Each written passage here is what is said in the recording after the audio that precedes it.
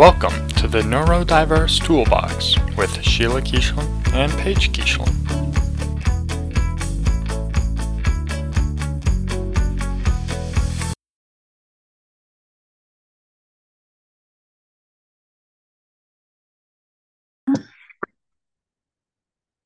Good afternoon, Paige. Good afternoon, Mom. How are you? Tired. How was your day? Tiring. I'm sorry. It's a thunderstorm, pretty good outside. Yeah, it was hailing before. Was it hailing? I thought I heard hail from out the bathroom window, but maybe. All right, so we're doing part 3 of superpowers today. So today's dyslexia. Okay, so what'd you learn? Okay. So dyslexic strengths include 1, good problem solving skills. Yes.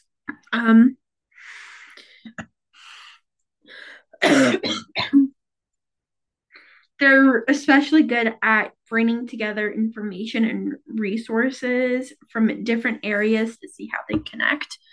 Very good at connecting things. Systems thinkers. Yeah. Yep. Obviously they find other ways to complete a task that other people may have missed. Yes. They tend to be intuitive. They tend to be intuitive. Intuitive. Use an intuitive approach to problem solving that can seem like daydreaming to other people. Yes, I would agree with that statement. Like staring out a window. But it lets their brains think. For sure. I literally have some of my best ideas when I'm in between that state of actually being asleep and being awake. Like when you at night? Either at night or in the morning when I'm slowly waking up, right? I'll have these amazing ideas and then I have to remember them so I can write them down. You should have a notebook next to your bed.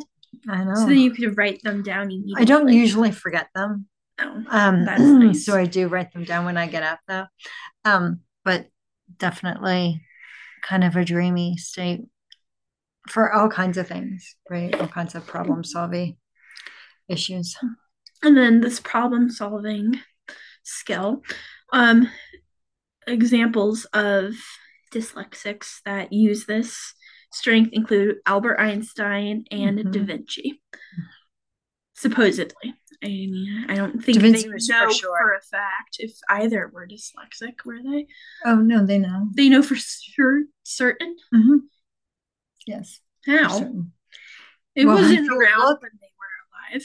Okay, well, how old do you think Albert Einstein is? Really old. No, the man's really old, isn't he? He's dead now.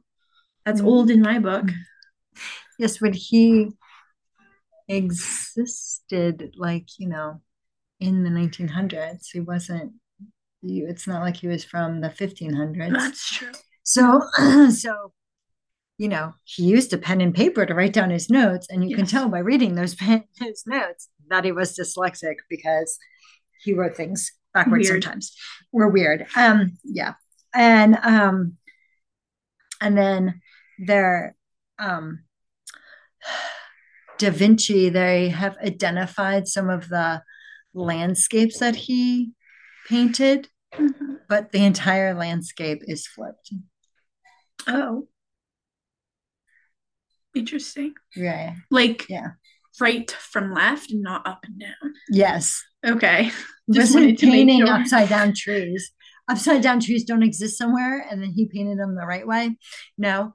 From right to left. That's usually how they flip things, right? Oh, that's why lowercase d's and b's get flipped when we write sometimes. I guess that makes sense. Yeah.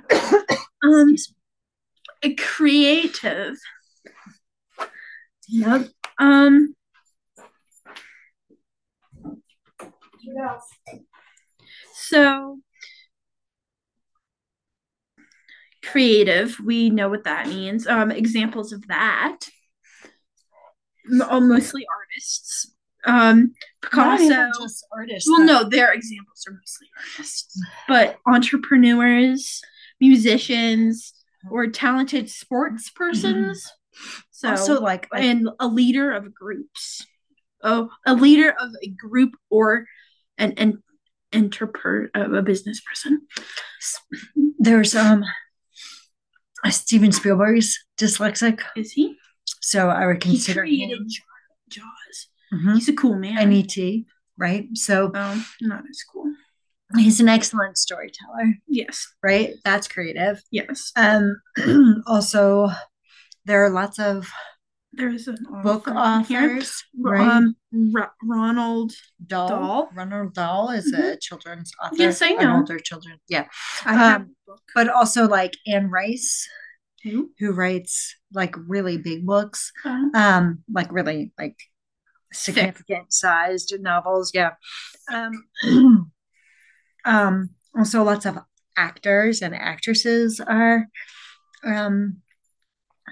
dyslexic. So Picasso I would say and lots. Really? Jackson Pollock? Mm-hmm. I've never heard that one before. That's interesting. Picasso. Maybe. I don't know. I've never heard that before. But I think so. Creative in like lots of different ways, I would say. Yes. Mm-hmm. Oh, apparently the shot putter person from New Zealand, Tom Welsh, is also dyslexic. So athletic. Mm-hmm. Uh-huh. Okay, big picture thinkers. Mm-hmm. So it's easier for them to spot patterns and see trends in data. Mm-hmm. People with dyslexia have the ability to see how things connect complex systems. Mm-hmm. Oh, it's not in this one yet. So they also like and it's particularly helpful in the fields of science and in mathematics.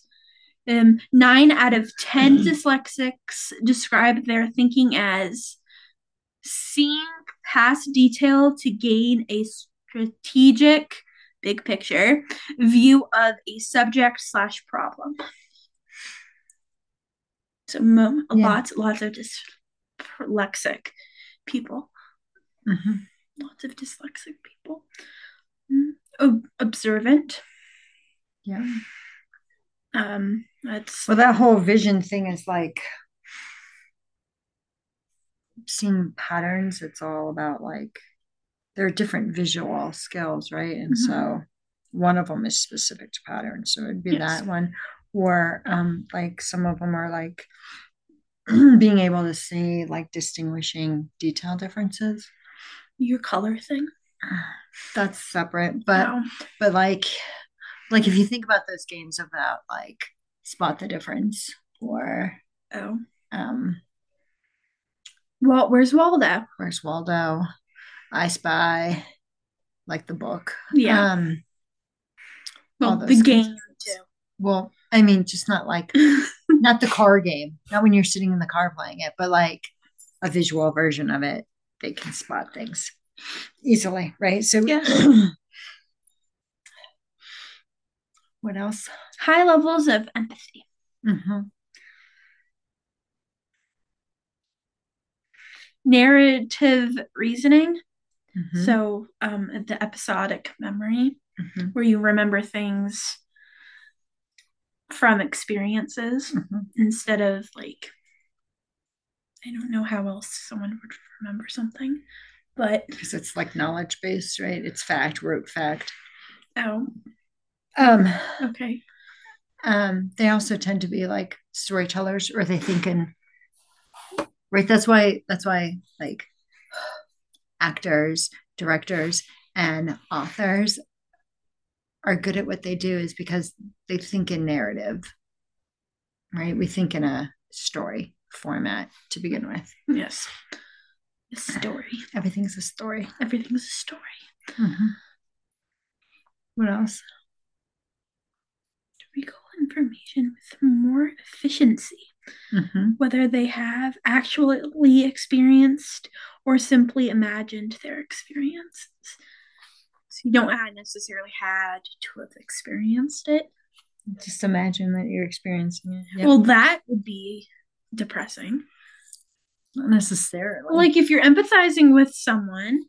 But that's not about, that part's not about empathizing. I know. But like, that's the whole, like, athletes visualize, if they're skiers, they want to visualize, the giant slalom and when they're going to the left or the right of certain flags, right? So if you imagine that experience over and over and over and over again, it's the same as, it creates the same neural pathways in your brain as actually practicing it, side to side. Right? Which is amazing. That is right. Cool. So they can use that to their advantage, right? Yes. And if your brain already does that naturally, then that's another advantage. Yes. Yeah. Okay. This one was cool. 3-dimensional thinking and making connections. So they think with 3-dimensional multi-sensory images, and they can like see a 3D shape in their mind. Yes. All the time. I think that's cool. Right? Like when I was planning on the park, when I was building that park for Alexis at Accessible Park. Yes, I remember. I could, from the plans, I could walk through it and know what it would look like while I was walking through it, right? That would be cool. Yes. I guess I don't think any other way, so I wouldn't know. I don't think I could. I don't think a lot of other people do either. There's a lot of dyslexics, or more than we think there are. Oh, oops. Don't go out of your notes. Yes. There we go. What else did you learn? Problems. No, we already did that. Spatial.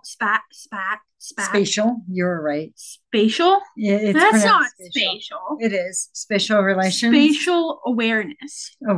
Okay. That was with the manipulating 3D shape things in their mind. It just makes it sound super cool. I guess. No, in the way that they like said it, like the ability to manipulate 3D shapes in their mind makes it sound like an actual superpower. Like Spider-Man or Batman or something. Okay. Recognizing complex patterns in images. Lots of visual things. Is all I really found. Which is interesting, right? Because you can see a 3D image in your head, but when you look at a B and a D, they look the same. They don't look the same. They just sometimes get confused. It's okay. So like when I'm looking at it, it doesn't get confused. Right. I know what it is when I'm staring at it. It's more on the path from my head to my hand when I'm writing it. So it comes out backwards when I write it. But when I'm looking at it, I personally, this is my experience, I don't see letters backwards. Oh, okay. But I do have trouble. Well, I don't anymore. But I used to have trouble like tracking where I was reading, what line I was on, or I used to like sometimes if I would like look at something, I wouldn't automatically track from the left to the right. So I would get like a bit of this sentence and a bit of that sentence and a bit of that sentence. Right. So it was all didn't make sense, right? Some people experience it though, that things do look backwards, or they more often than not, they just kind of move. Everything looks like it's a little jumpy, right? And so that dyslexic letter, the text looks like it's moving. Yeah. That would be annoying. Not so much anymore. My eyes are pretty well trained because I'm old, but that dyslexic, if I'm tired, that dyslexic font is really helpful. That's when my Kindle's in it. I don't have the font like on my phone or on my computer because I'm not using either of those things when I'm super tired. But I do read to go to sleep. So it's on that. But you can also like get fatigued reading too much. It's a lot of work. Reading's a lot of work. What else? I think in pictures too. Yes. So if you describe something to me, it's like a movie running in my head all the time. Or when I'm reading a book, it's like a movie running in my head. Or when I go through my to-do list, it's actually like pictures of me doing all the things I need to do. It's not like a list of words. It's like those flip things. Yes. Those little like those little books. Yeah. Yes. Just in real life. It just moved. Yes. It's more like that. Right. So, but also there's a lot more detail in a picture. Yes. Than there is in like 10 words. Yes. Right. So if I'm thinking in pictures, then I'm thinking faster than somebody else is thinking because I can get more in a picture. Yes. Right. You can only, I think it's like between 11 and 20 words per like second or something that somebody can think about. Oh, that's not a lot. But a picture's like 1,000 words, right? Yes. So right, which makes sense, right? So Einstein must have been saying a lot of pictures, a lot really very quickly. Yes. Right? Yes. Like I'm not saying I'm Einstein. No. At all. Not even close. But I still like sometimes I solve a problem faster or I come up with a solution or like I can, I'm also right. So I like use those skills when I'm coaching, right? I'm very intuitive in how I coach. And I can pull from lots of different classes that I've taken, but I can pull from different books that I've read. I can pull from videos I've watched. I can pull from conferences I've been to. I can pull from, sometimes I pull from trainings that I've been through that are like, have nothing to do with actual coaching, but I think intuitively, I think this thing might relate to this person. And so I'll connect those things, but they're like, sometimes it's like docent training for when I was a docent at the art museum, but I'm talking to a client about something else, but like, even though those things don't seem like they would match, they do. Yes. Right. So, yes. Well, yeah, sure. So I don't know. I don't listen to you when you are on your calls. That's good. You shouldn't be because they're confidential. Yes. But so that's the whole like being intuitive, but then also that systems thinking. So I'm pulling things in from all kinds of weird places to help, Your brain's interesting. I think so. I like it. It's a good brain. It's gotten me this far. The dyslexic brain is generally larger than the typical brain. Your brain is bigger. Yeah. That's good. That's interesting because isn't the ADHD brain smaller? Smaller, typically. A little bit smaller. So what about people who have ADHD and dyslexia? Well, it's just I don't know if it's I wonder if it's a specific brain, region. But it's the frontal lobe in the ADHD brain that's smaller because that's the part that's getting right neglected. Developed last. Neglected. It's neglected. Because everybody with ADHD has executive function skills. They just need to be interested in something in order to use them. Yes. So making it highly skilled in recognizing complex patterns in images and remembering pictures, which is why you're good at memory. I'm excellent at memory. It's really quite unfair. It's really quite unfair. It really is quite unfair. It's my favorite game. Oops. Okay. We had a hard moment there of reading. I saw. What does it say? No, I got to the end of the sentence and then started rereading the sentence as if it was the next line. Okay. Anything else? No. Any questions for me? Since I normally ask you questions about your experience, but this time you don't. I don't have any You don't have experiences. any experience for this? Is that why you're good at hanging pictures? Probably. Can anyone else do that? I don't know. Or is it just a mommy power? I'm sure other people can do it. So for those of you who don't know what I'm talking about, which is most of you, I can find the middle of a wall and hang a picture on that wall without measuring the wall at all. It saves a lot of time when we move into a new house. Like our pictures are hung like that day, pretty much. It might also come from like years and years of experience because we moved so much when I was a kid, right? Maybe. I mean, I did. But Grandpa didn't ever listen to you, though, didn't he? Well, not in the rest of the house. He didn't care what I did in my room, so my pictures were hung before the movers left, but the rest of the house, no, he would measure. I'd put my mark on the wall and then he would measure, and I was usually right or extremely close, within centimeters. So yeah. Oops. It's just how I think. Would your dreams be more detailed then? Do you remember your dreams? I don't always remember my dreams, but I do remember some of them. And the ones that I do remember are very colorful. Very colorful. Very colorful. And very detailed. Oh, yeah. About that. Like very visceral, like I can remember the smells and the tastes and the. You have smells and tastes in your dream? Yeah, and textures and like everything. Oh, interesting. Right. I guess sometimes I would too. In psychology in high school, my teacher told me that most people dreamed in black and white. So I think that's weird. No. And then I was talking about it with some coworkers, and my coworkers were like, "Oh no, I dream in color." And I was like, "Well, hold on a second.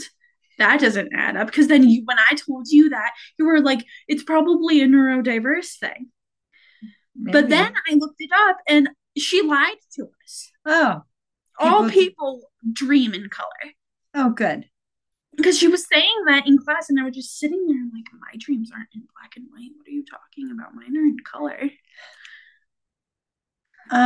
So now I don't know what to believe, the internet or my teacher. Only 12%, according to this very quick Google search. Only 12 people claim to dream 12%. Only not 12 people. Only dream in black and white. In black and white. So apparently people younger than 25 rarely report dreaming in black and white. So maybe I wonder why you dream in black and white. I don't. I dream in. No, why would someone? Why would somebody black and white? And maybe they're. What's wrong with the 12% that causes that? I don't know. That's a very good question. Would blind people dream though? Like they can't see anything, so they can't reflect. But maybe they're. I don't know. Because dreaming is a reflection on your day. Not necessarily. That's like when your brain unpacks everything. Well, yes. So it's reflecting. So if you can't see anything, then you have nothing to reflect on. They have experiences. Really they just can't see. You really are. I'm so sorry. I don't know her.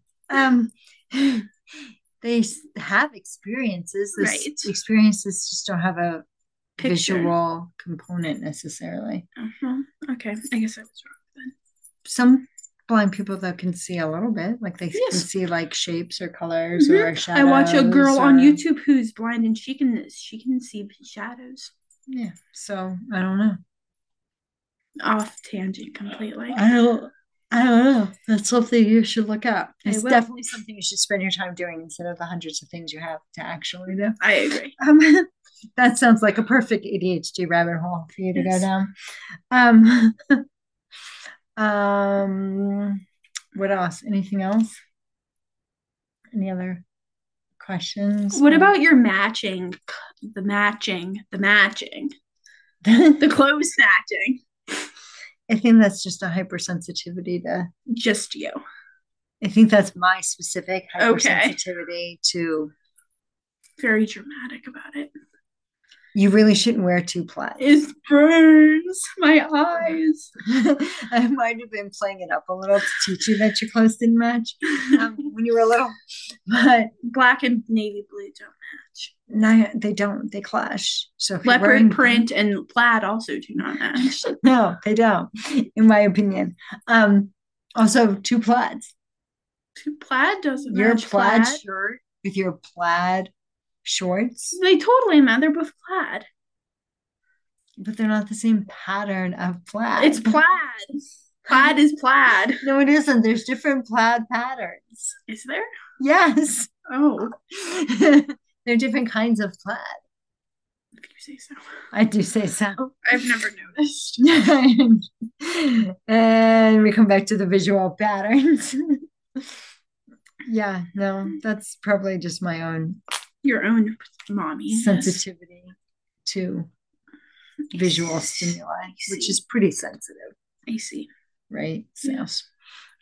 So it's both a blessing and a curse. Yes. Plaid. Okay, cool. Are we done? Yes. Awesome. Boy. Thank you for listening. If you wanted to coach with me, see my information at bigbangcoaching.net. If you are interested in emailing us, you can reach us at thenDtoolbox@gmail.com. And if you wanted to see our website, please go to theneurodiversetoolbox.podbean.com. Thank you.